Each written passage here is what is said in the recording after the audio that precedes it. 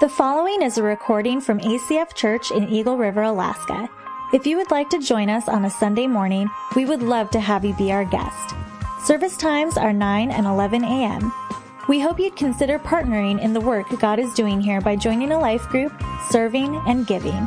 If you would like to give financially to the mission of ACF Church, you can safely give by texting a donation amount to 907-341-4213.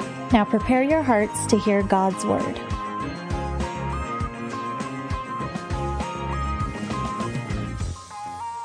Hey, good morning, ACF Church. Hey, how are you guys today? I'm just glad that you're here today. We're starting off a new series called American Jesus. My name is Brian, and I'm one of the pastors here. And we're just so glad that you're here today for the kickoff of this. We'll be in this series for 4 weeks, and then we're going to go into the fall and start a new series then. Lots of great things happening here. Also, as people are kind of coming in, you guys might just keep an eye out for squeezing some seats together as we're starting to run out of room in the room here. But welcome to church. If you're new to ACF Church, we want to say welcome. We're glad that you're here. If you're new to church just in general, we just want to say you are welcome here just to bring your faith and your doubts and your experiences and just be part of what we are here at ACF Church. And we're going to be hanging out in Philippians chapter 4. And so if you want to open your Bibles to that, it'll also be on the screen behind me as we go through this. We're going to be in Philippians chapter 4, and we're going to be in one verse this morning. A lot of times we'll read through a big chunk of Scripture and we'll unpack that. Today we're going to be just in one passage that is just packed full of truth for us as we explore who the real Jesus is. And so if you'd open up to Philippians 4, follow along with me on the screen here. Let's read this passage together. It says this in verse 12. I know how to be brought low, and I know how to abound. In any and every circumstance, I have learned the secret of facing plenty and hunger, abundance and need. Would you pray with me as we start off today? Jesus, thank you for these few moments that we have just to open your word. Thank you, God, that we can gather here today freely to talk about you, to ask questions, and to develop our faith in you. God, I just pray for everybody as they are in this space today, from the different places they've come from. God, that we would all be able to press in to hear your voice today. God, we confess there have been mistakes this week. God, many of us have made good decisions and bad decisions. We come from different places. And Father, I thank you for the church. I thank you that this is a place of unity where we can come together around one thing, the name of Jesus. We pray it in your name. Amen. Amen. And bring back the sunshine, right? I'm not ready for the fall yet. I was in my yard mowing up the leaves, they're not here, it's not fall yet, I'm not ready for it. So anyway, we're going to be asking this question in this series, who is the real Jesus? Who is the real Jesus? And this is the biggest question I believe that everyone has to ask of themselves. And one thing we talk about as a community is that ACF Church is a church for the churched, the unchurched, and the de-churched. And I would say that most of you fit into one of those categories. Maybe you grew up in the church and this is all very familiar for you, showing up here, singing songs, having somebody speak to you, very familiar. Maybe you've been unchurched and you just haven't been around this before. This is all very foreign to you. Why are we singing? Why are we standing? Why are we sitting down? The whole experience is just bizarre. And then some of you have been de-churched. You had an experience with the church when you were young. Maybe it was a bad experience and you haven't been back until recently. And there's a lot of people, as I talk to people in ACF Church, that are in that category where they've been de-churched at some point and they're trying church again here in Alaska. And we're just grateful for all of those different groups that are here as a part of ACF. Now, what that means is that there are a lot of different perspectives on what it means to be the church. And there are a lot of different perspectives in the room of what it means to be a follower of Jesus. And so if I asked 100 different people in this room, who is Jesus? I think I'd get 100 different answers about who he really is. And my question for you is, how do you get the first look at Jesus? When you first got your idea of who Jesus is, how do you get the first look? And I would say it's through looking at his kids. It's through getting to know the church. That we as the church are the representation of Jesus to the world. And so the question is that a good thing or a bad thing for people in this world? Do they think good things about Jesus as they look at us, the church, or do they think negative things about Jesus? And what is it that people call Jesus' kids? Christian. This word Christian is throughout our culture. Maybe you would call yourself a Christian. If you were filling out a survey in the religious affiliation bubble, you would fill Christian in there. Maybe you would call yourself a Christian. You like that phrase. There's a whole segment of our population, though, that hate the word Christian. You realize that? Like, when people hear the word Christian, they get all kinds of different ideas and thoughts that come to mind. Maybe they think of somebody that, as they were growing up, was just trying to convert them, you know? They didn't get any love from a friend. Nobody really cared about them. They just, put a Bible in their hand and said, hey, go follow Jesus. And never really helped them in the journey. Maybe they think of the guy on the street corner with the sign that says, you're all going to hell, right? I don't know what your perspective is on the word Christian, but I would say for a lot of people, there's a negative connotation with this word Christian. In fact, I would say that a lot of people describe it like this. Let's put that slide up here. Christians are judgmental, homophobic moralists who think that they are the only ones going to heaven and secretly delight in the belief that everyone else is going to hell. Come on, yeah, it's okay to laugh, right? Let's be honest. This is how a lot of people define Christian. And Christian, the word simply means a little Christ, like a version of Christ, a representation of Christ. And so if that's the case, if we come off like this to the culture, then how do people view Jesus? Do you think people view him the way he actually is? Or do we have a twisted perspective on Jesus? What's interesting about the word Christian is that it's really only used 3 times in the Bible. And oftentimes it's not used by those who are followers of Jesus. It's used as more of a derogatory term by people who are talking about the followers of Jesus, whereas the followers of Jesus called themselves the followers of the way. It's a different kind of terminology. And so again, there's all kinds of mixed up perspectives here when it comes to Christianity, when it comes to Jesus. And so let me ask you, if you're a Christian here today and you're part of this church, do you think that you have an accurate view of Jesus? Do you think the Jesus that you follow is the real Jesus? Do we have any Thai food people in the room? Who loves Thai food? Come on. Hand raise. You got some Thai food people. I love Thai food. I've developed a passion for Thai food, and I developed that passion here in Eagle River, which is a funny place to develop a passion for Thai food. But I'd never had Thai food till I moved to Alaska. And then I came to Eagle River. I know it's strange. And then I went to a restaurant locally, and I had Thai food for the first time. They had this red curry beef stuff that was amazing. Fell in love with that. And so now it's kind of my go-to lunch place. Go get some red curry from the Thai restaurant. Well, we as a pastoral staff, I think it was last year, we went to Portland. And went down to Portland, and it was lunchtime. We wanted to find a restaurant, and somebody brought up that there was a local Thai restaurant in Portland that was nationally known for its Thai food. This was the best Thai food, and it was supposed to be authentic street vendor style Thai food. And so, of course, obviously, I'm down with that. I'm like, let's get some real Thai food. I'm excited about this. I love Thai food. So we go to this place, we sit down, we're reading the menu, and in the menu, it's got this bolded part that says, world famous or, well known or whatever, Thai chicken wings.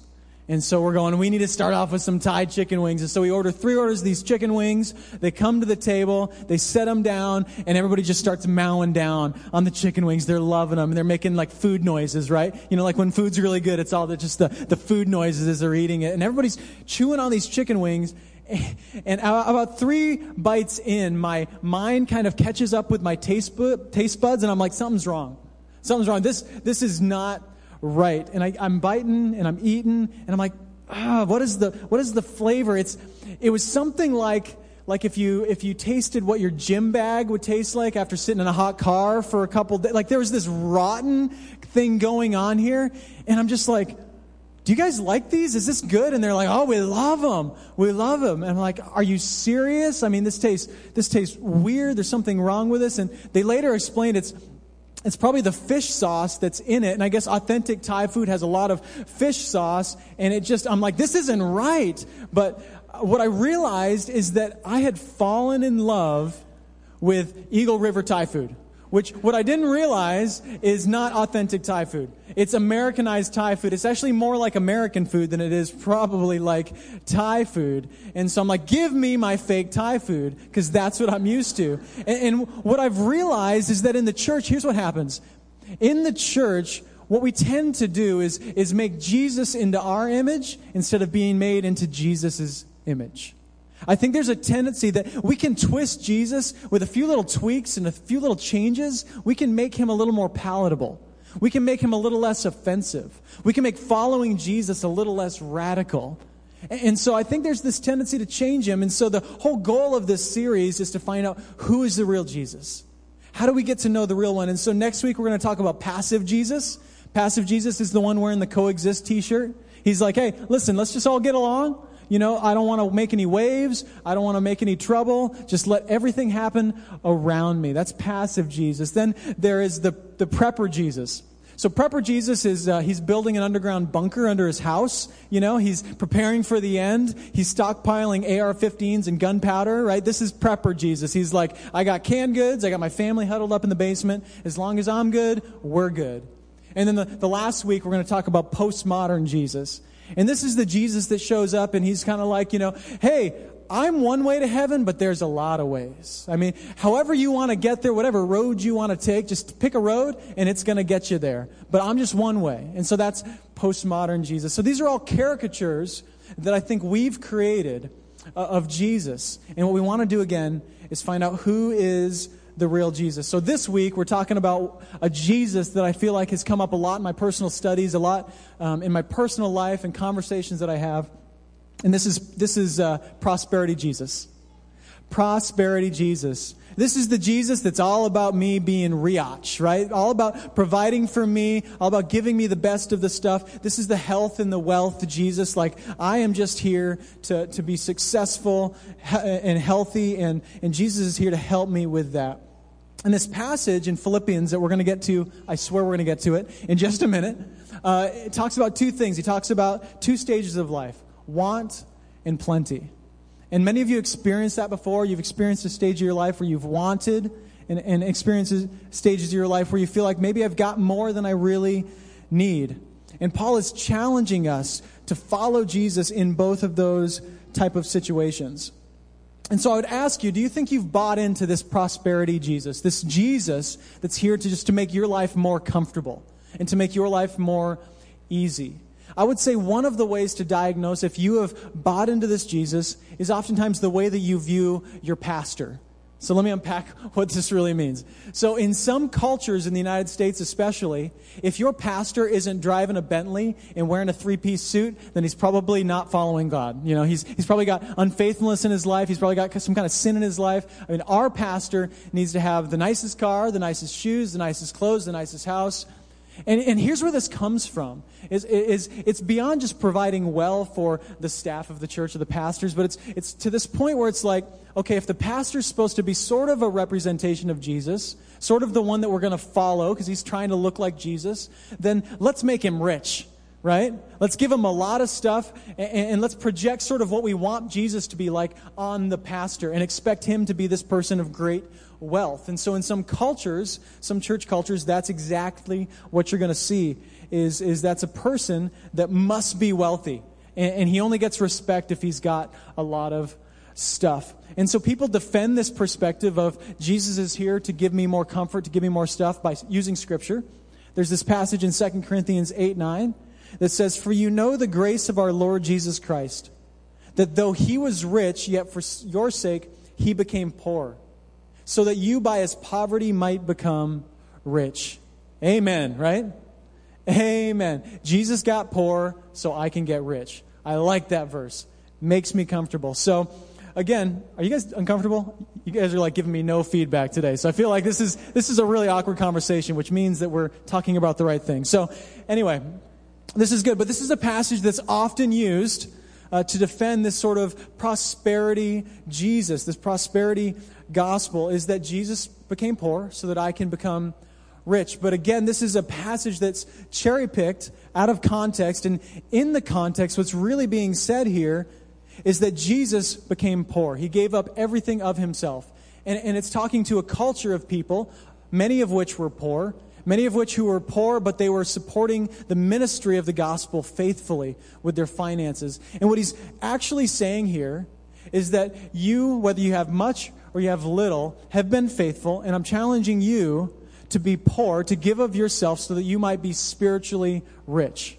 He's saying, listen, I want you to be faithful to support the ministry of the gospel no matter what, and you will be spiritually rich. And so if you read that within the context, you're going to get a completely different message than what most people use it to mean. And this philosophy that Jesus is here to make us more comfortable, and that honestly what God wants for you is for you to be healthy and for you to be wealthy, is not a new concept.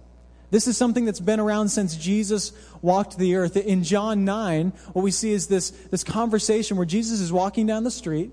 He sees this blind man, and his followers say, "Hey, Jesus, here's a blind guy. Who sinned? Who messed up? Was it him or was it his parents? Because clearly this can't be your plan for this man's life." And what Jesus literally says to them is that he is this way so that my work and my goodness and my grace might be displayed within him. The goodness of God. And then Jesus goes and he heals the man. It's not that he sinned. It's not that there's necessarily anything that he did or his parents did. It's just that God's work might be displayed through this man.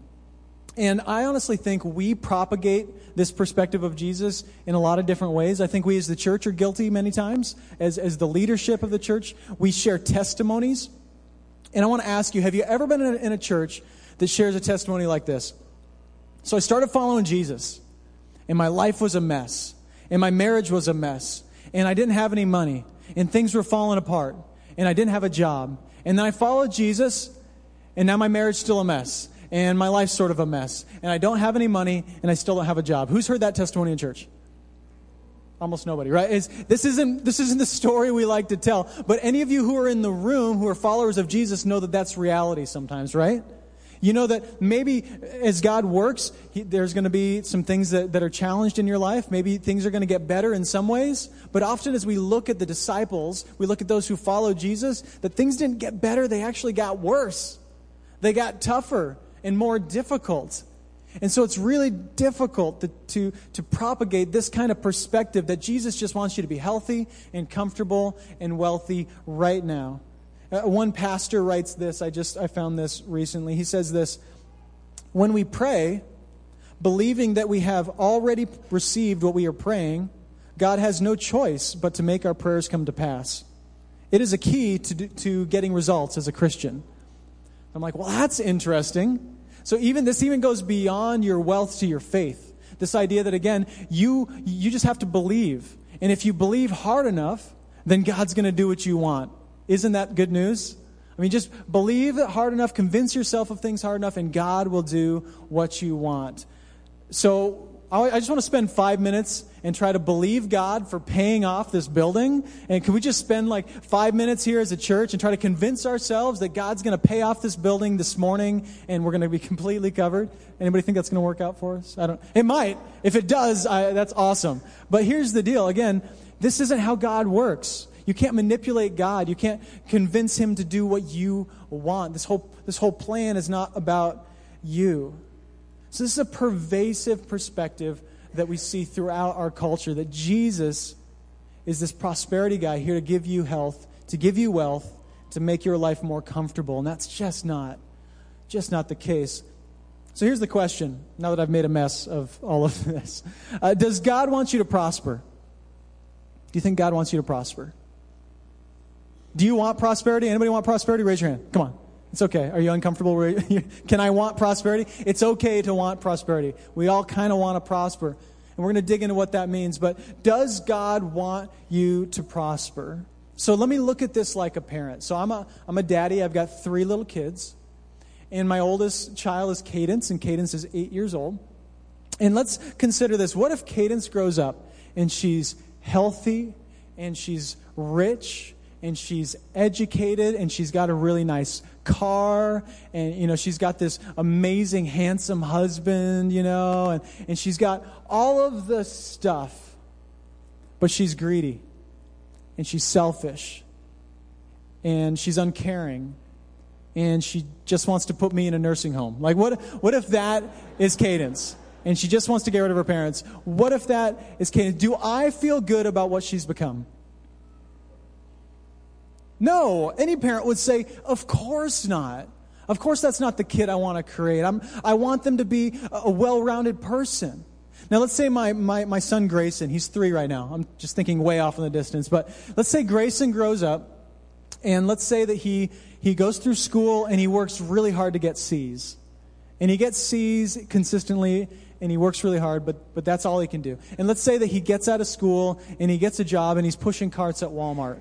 And he faithfully pushes carts at Walmart every day. He shows up early to work. His coworkers love him. He cares well for the other people at work. He pushes carts for the glory of God every day. And let's say he's got a few health problems, struggling with his health a little bit, some aches and some pains, but he's working through it, and he loves people, and he loves Jesus. Am I pleased with who my son has become? I am. I feel like this is how we need to view this, is that God has deeper things in mind for us. That we think our goal is to avoid want and to pursue plenty. I mean, if I can just avoid wanting, anything, that I've got everything that I need, and pursue plenty. I like to have everything around me. I like to feel very comfortable. If we can just do that, then I will be happy. But I believe that God has a different perspective. I believe in God's eyes that there are no rich and there are no poor. There are only the generous and the greedy. And as we read Scripture, those are the categories that exist. We don't see Jesus going to the rich man or going to the poor man and playing favorites. We see Jesus coming to all of humanity, no matter what socioeconomic place that you fit into the culture. He says, listen, I am here for all of you. And we see the poor rejecting Jesus. We see the rich rejecting Jesus. And what you're going to see in this world around you is that there are righteous rich. There are people who righteously follow Jesus. They've got a lot of resources, a lot of money, a lot of finances, and yet they use it to expand the kingdom. They use it to bless people and to help people. And then you're going to see unrighteous rich. Those are the people who hold it all to themselves, right? Those that keep it to themselves, and they believe that every dollar that they make was made by them and given to them so that they could enjoy it personally, and so they keep it to themselves. And then we see also in the poor, we see the righteous poor, those who have very little, but they give away what they can. Those who don't have much, but they are generous, and they help others. And then we also see the unrighteous poor. We see those who have nothing, and every dollar they get, they hold tight to it, right? It's like, man, I don't have many of these. I got to hold on tight. This is all I got. And so they don't act generously with their stuff. So we're going to see that those are different categories throughout Scripture. Jesus challenges us to be people who are generous throughout Scripture. So we also see this, too. I'm talking about prosperity Jesus. There's another kind of Jesus, and it's also called the poverty Jesus. And maybe you've seen this propagated within the church. And so people have compensated from prosperity Jesus and gone over here to poverty Jesus, which means if you're following Jesus, then you don't drive a decent car. You don't have a decent house. You don't have really much money. You don't go out on vacation. You got to feel bad every time you order a hamburger at McDonald's because there's a kid starving in China somewhere. Like you can't enjoy anything because those who follow Jesus faithfully have nothing. And so we kind of compensate over here to this poverty Jesus. And I think a lot of people, it comes from this perspective that we read in Matthew 19. Jesus sees this young ruler. It's often called the rich young ruler passage. And this guy, he's got money, he's got influence, and he's young. So you got this younger guy, and Jesus comes across him and he says, "Hey, Jesus, what must I do to inherit eternal life?" And you guys remember what Jesus says? He says, "Sell everything. Get rid of everything that you own. Give it to the poor." And what does it say the man did? It says that he walked away sad because he had great wealth. And it's interesting. I think of this interaction. I think of the young man. He's like talking to Jesus, and then he kind of turns around, and as he's walking away, there's this crowd around Jesus, and he's kind of doing the walk of shame away from Jesus. And Jesus looks at the people around him, and he's like, "Hey, listen. It is very difficult for a rich man to enter the kingdom of heaven. It is very difficult." And so what people do is they take that to mean that if you're rich, you probably won't enter the kingdom of heaven. So what you should do is just not have anything for yourself. So how do we balance these things out? What do we do with all this? I think we have to go back to this Philippians text. I think this is where it all comes together.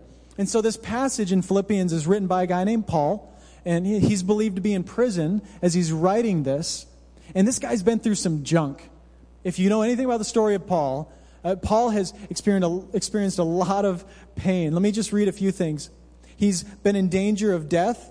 He's been 3 times beaten with rods, beaten an unknown number of times by hand. He was once stoned, not in the Alaska way. 3 times he was shipwrecked, been on frequent journeys, lived in danger from rivers, robbers, the sea, and those who acted like friends to undermine his ministry. He's worked in harsh conditions, gone without sleep, food, water, spent endless nights in the cold with no shelter.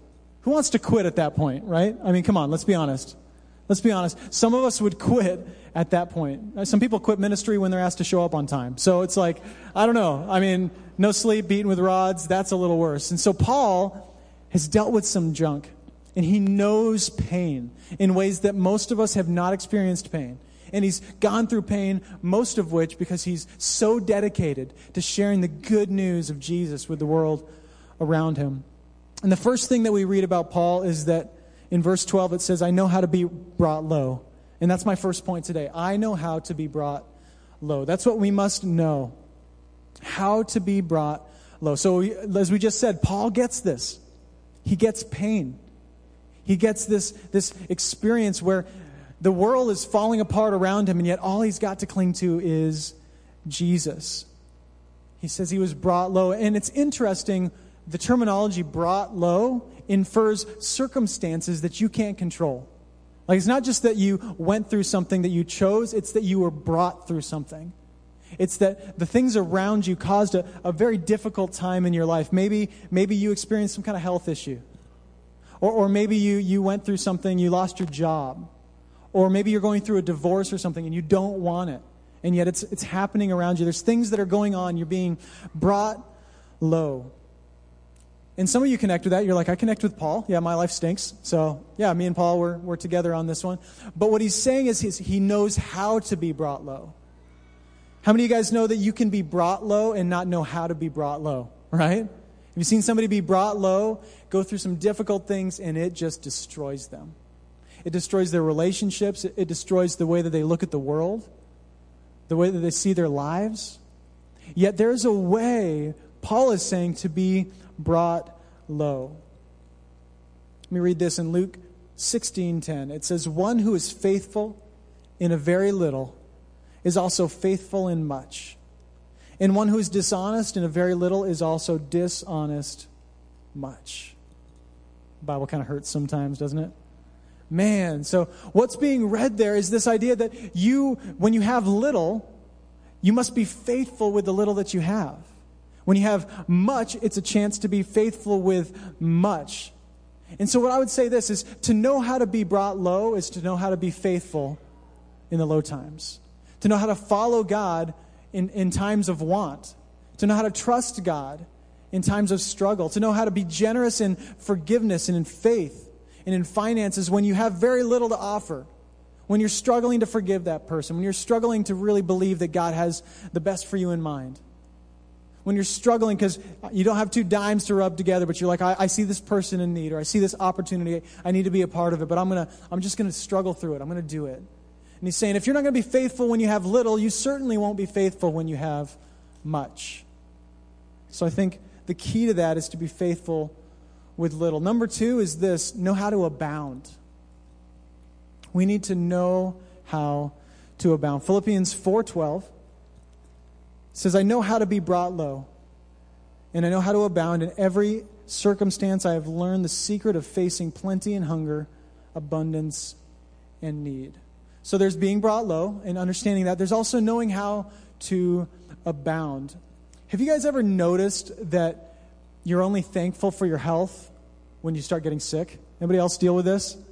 I only think about being healthy when I'm coming down with a cold. And I'm like, man, I don't even know what it feels like to be somebody who is always sick, always struggling. But when I get a little sick, I think, man, I'm so thankful when I'm not. You know, I'm thankful for those times in my life when I'm not sick, when I feel good, when my body doesn't have aches and pains. This is just human nature, isn't it? To forget about what you have when it's right in front of your face.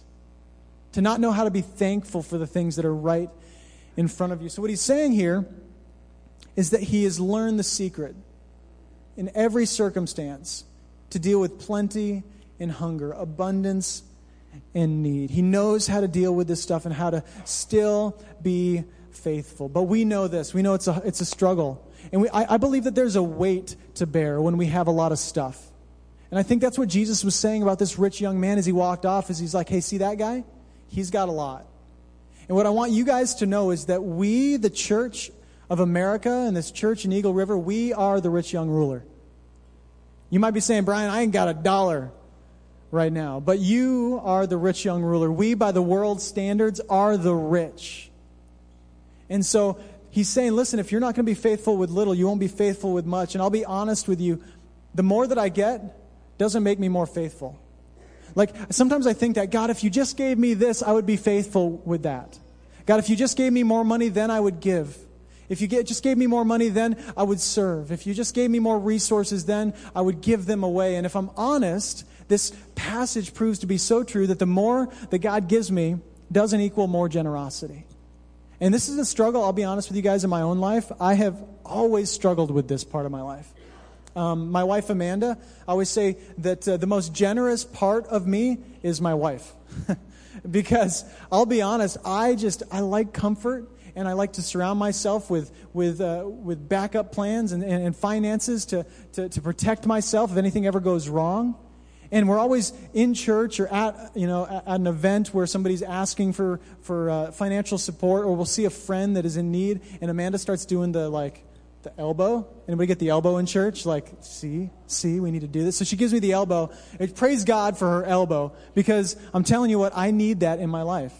And it used to offend me, and it used to upset me, but what I realized is that I need her challenging me.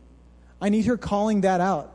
I need her looking me in the eye and saying, Brian, do you realize that none of what we had came from us? Do you realize that none of what we have is safe for another day? It all can go away. At any minute, we could lose everything. So why don't, in the meantime, we act faithful with our stuff? Why don't we support other people? Why don't we support the ministry of the gospel? And I'm always like, all right, that's fine. I'm kind of begrudgingly given. I do. It's hard, and it's okay sometimes to do that. And I think it disciplines that selfishness within us. You guys still with me? This is a hard talk, I know. But this is a very important talk because, come on, let's be honest, that materialism is rampant in our society, right? Let's be honest. Everywhere you look is, you can have more, you can buy more. I've been working on my garage. I've been re-drywalling my garage, and I'm listening to the radio, and every 5 minutes a commercial comes on that you can have any car on the lot for $199 down. And I'm like, awesome, a $50,000 loan, $199 down. That's just what we need in our lives right now. But people do it, right? And we go for it. And some of you guys already did it. So I don't know, you're going, man, what was I thinking? Yeah, so I heard that commercial. And then I went on a drive and I got a car. So I get it. This is really difficult stuff. Here's the key. I think that abundant grace is the key to bearing the weight of abundant prosperity. Abundant grace. So we're going to dig deeper here. We're going to dig deeper because I don't think this is just a discipline issue. If you're hearing me say, man, you just need to give more away and you just need to force this behavior, I think sometimes that's the case. We have to discipline ourselves. But on a deeper level, there's a reason that we're not generous. If you're not a generous person, if you're like, Brian, if I'm honest, I'm not generous with things. I don't forgive people easily. I don't follow God with faith. I don't give of my finances when I see a need. I don't do it. I avoid it. I look the other way. I just ignore it. You have to ask yourself, why is it that way? Why am I not generous? I believe that it's a grace issue. I believe that generosity is a grace issue. Because at the core of this thing, the core of this whole conversation is this question: what have you been saved from? What have you been saved from? And I think as believers in Jesus, as those that follow Christ and have said, hey, look, I need grace. I need Jesus to forgive me. I need all of his forgiveness on my life. I think as those that have received that, we have to go, okay, what does that mean? What kind of life do I live now? So the third point is this: know how to be generous. We have to know how to be brought low. We have to be knowing how to be prosperous and to have a lot of stuff. And we also need to know how to be generous. 2 Corinthians 9:10 says this: he who supplies seed to the sower and bread for food will supply and multiply your seed for sowing and increase the harvest of your righteousness. You will be enriched in every way to be generous in every way, which through us will produce thanksgiving to God. What a great passage, right? He's talking about what you've been given as seed. He's talking about it as seed. I don't know how many of you are farmers or grew up near a farm, but this is terminology that many people don't get. But in their culture, they understood this, that nothing grows without seed. Everything takes an investment to grow. You can't just expect the field to grow if you don't plant anything. And so he's comparing everything that you've been given to seed. Like, it's all made to be put in the ground, and it's never going to grow if it's not planted. A pile of seed sitting on the concrete is never going to grow. It's got to be planted. So he's saying, listen, plant your seed in the ground. And then he says it's going to produce a harvest of righteousness. Once you plant it, righteousness pops up. Which sounds a little weird, right? Does anybody get excited about that? Is that a little hard to get excited about? So the pastor said I should invest in the kingdom of God. When I plant it in the ground, my return on my investment is righteousness. Anybody really stoked about that? Let's be honest. It's kind of like, is that like a consolation prize? Is that like a keychain you get for making a big investment into, like World Vision or something? Thanks for the keychain. I just gave $1,000. Like, I mean, that's kind of how we read that at first. But if we unpack what that really means, it goes really deep. He says you're going to harvest righteousness. And righteousness is simply holiness. That we're going to be right before God. So what he's saying is that when you do this, you're going to be refining righteousness in your life. You're going to be rehearsing the holiness that God has already provided to you through Christ Jesus. It's something it's a theological term that many of you know. It's called sanctification. So that's your 10-cent word for the day. So sanctification is simply the process of growing to be more like Christ. And so what we know is that as believers, we receive Jesus.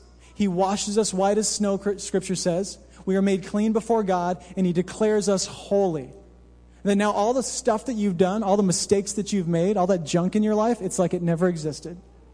But then as Christians, what we also see is that there's a lot of work left to do, right? Amen? Lots of work left to do.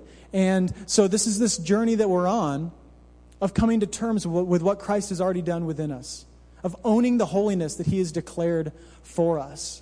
So he's like, hey, it's not that by giving or sowing you're actually making yourself righteous, because Christ has already done that. He's already paid it full. This isn't some way to earn your way into heaven. He's saying you will grow in your holiness. You will grow in your understanding of what Christ has already done within you, which I just love that. You'll be enriched in every way to be generous in every way. And so he says, as you become holy and more righteous, you know what's going to happen? You're going to be more generous. That's just how it works. See, this is where the key is I believe that, again, you can get beaten over the head with be more generous, be more giving. And you're like, thanks. I just feel like, a jerk today as I left church. But nothing changes. Or maybe you get motivated for a couple seconds and you're like, yeah, I should really do this. Change the world. Where's lunch? Right? And then you go home and nothing's different. Because I think at the core of this, again, is a grace issue. Is this deep understanding that Christ has saved you, that you are declared holy and right before God, and because of that, you couldn't possibly be anything but generous. How does somebody who has come from so far, been saved from so much, not be a generous person, a giving person? How does somebody who's been forgiven for so much not be somebody who's a forgiving person? Do you guys get that? Like when you lack generosity, when you lack forgiveness, it's a grace issue. It's lacking perspective of what Christ has done in your own life. True prosperity doesn't come through your finances. It comes through your faithfulness. This is kind of where I want to close today with you guys. True prosperity doesn't come through your finances. It comes through your faithfulness. And this is what I believe God wants for us as a church. Is He just wants us to be faithful. I don't care if you have very little or very much. Are you a faithful person? Are you being generous? Are you giving to others, helping others with what you have? This is difficult stuff. I believe true prosperity happens at a soul level. that all of what we desire in this world, none of it compares to having a soul that's at peace with God. None of it compares. There's not a granite countertop or a car or a piece of real estate that can provide a soul that's at peace with God. Only Jesus can do that for us. And so this is really where I want to leave you guys today. I know this is difficult stuff, because if you're honest, we all have room to grow here, right? We all have room to grow. We all have unforgiveness in our hearts for somebody. We all have places in our lives where Jesus is calling us out to do something, to step out in faith, and we've withheld our faith in God. We've said, no, I don't trust you. I don't trust you. We all have things in our life, places where we should be generous, needs that we could meet, but we just choose not to because it's too comfortable right where we're at. I believe Jesus wants us to be a community of generosity. I think as the church, as we, the church of Eagle River and the church of ACF, step out into our community and are generous, you know what? People are going to see Jesus in us. Because Jesus is generous. And this is how we dismantle this prosperity Jesus or this poverty Jesus. This is how we dismantle this view that people have of Jesus. We go and be generous in the name of Christ. And it might be with a little, it might be with a lot. But then we repaint this picture so that people see the true Christ that came for the sins of the world, which I am so grateful that Christ was so generous with us. And we say it every week in the announcements. Bryce gets up, he says, hey, ACF, we're going to give in just a minute as an act of worship to God because he has been so generous to us. Do you feel that this morning?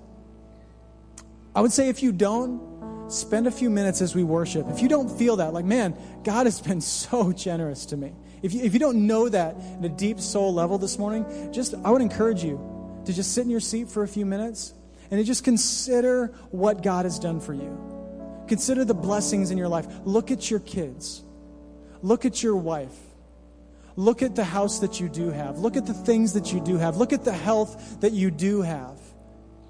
And just thank God for a minute that he has been so generous to a person that deserves nothing. Can we just pray together? Jesus, thanks for your grace today. God, I confess that I operate in greed instead of generosity more than often. God, and I just need you to change my heart. God, we are servants to Christ. And as those who have been covered by his blood, God, you have changed us, and we no longer make this world our home. God, we are no longer in the business of building an empire here on earth, God, but we're about building into the kingdom of God. God, so would you give us greater perspective? Help us to take our eyes off of ourselves for just a few minutes and to look up to you, our God, and to say thank you for giving to us. Thank you for your Son. Thank you for your unending grace. Grace so great that we could never out-sin what you've done for us. And I just want to pray this prayer out of 3 John 1:2 for you today. It says this, Beloved, I pray that all may go well with you and that you may be in good health as it goes well with your soul. For I rejoiced greatly when the brothers came and testified to your truth, as indeed you are walking in the truth. I have no greater joy than to hear that my children are walking in the truth. Jesus, may we be a church and a community of people who walk in the truth of Christ and those who respond with generosity to our brothers. We pray it in Jesus' name. Amen. Amen. Love you guys. Thanks.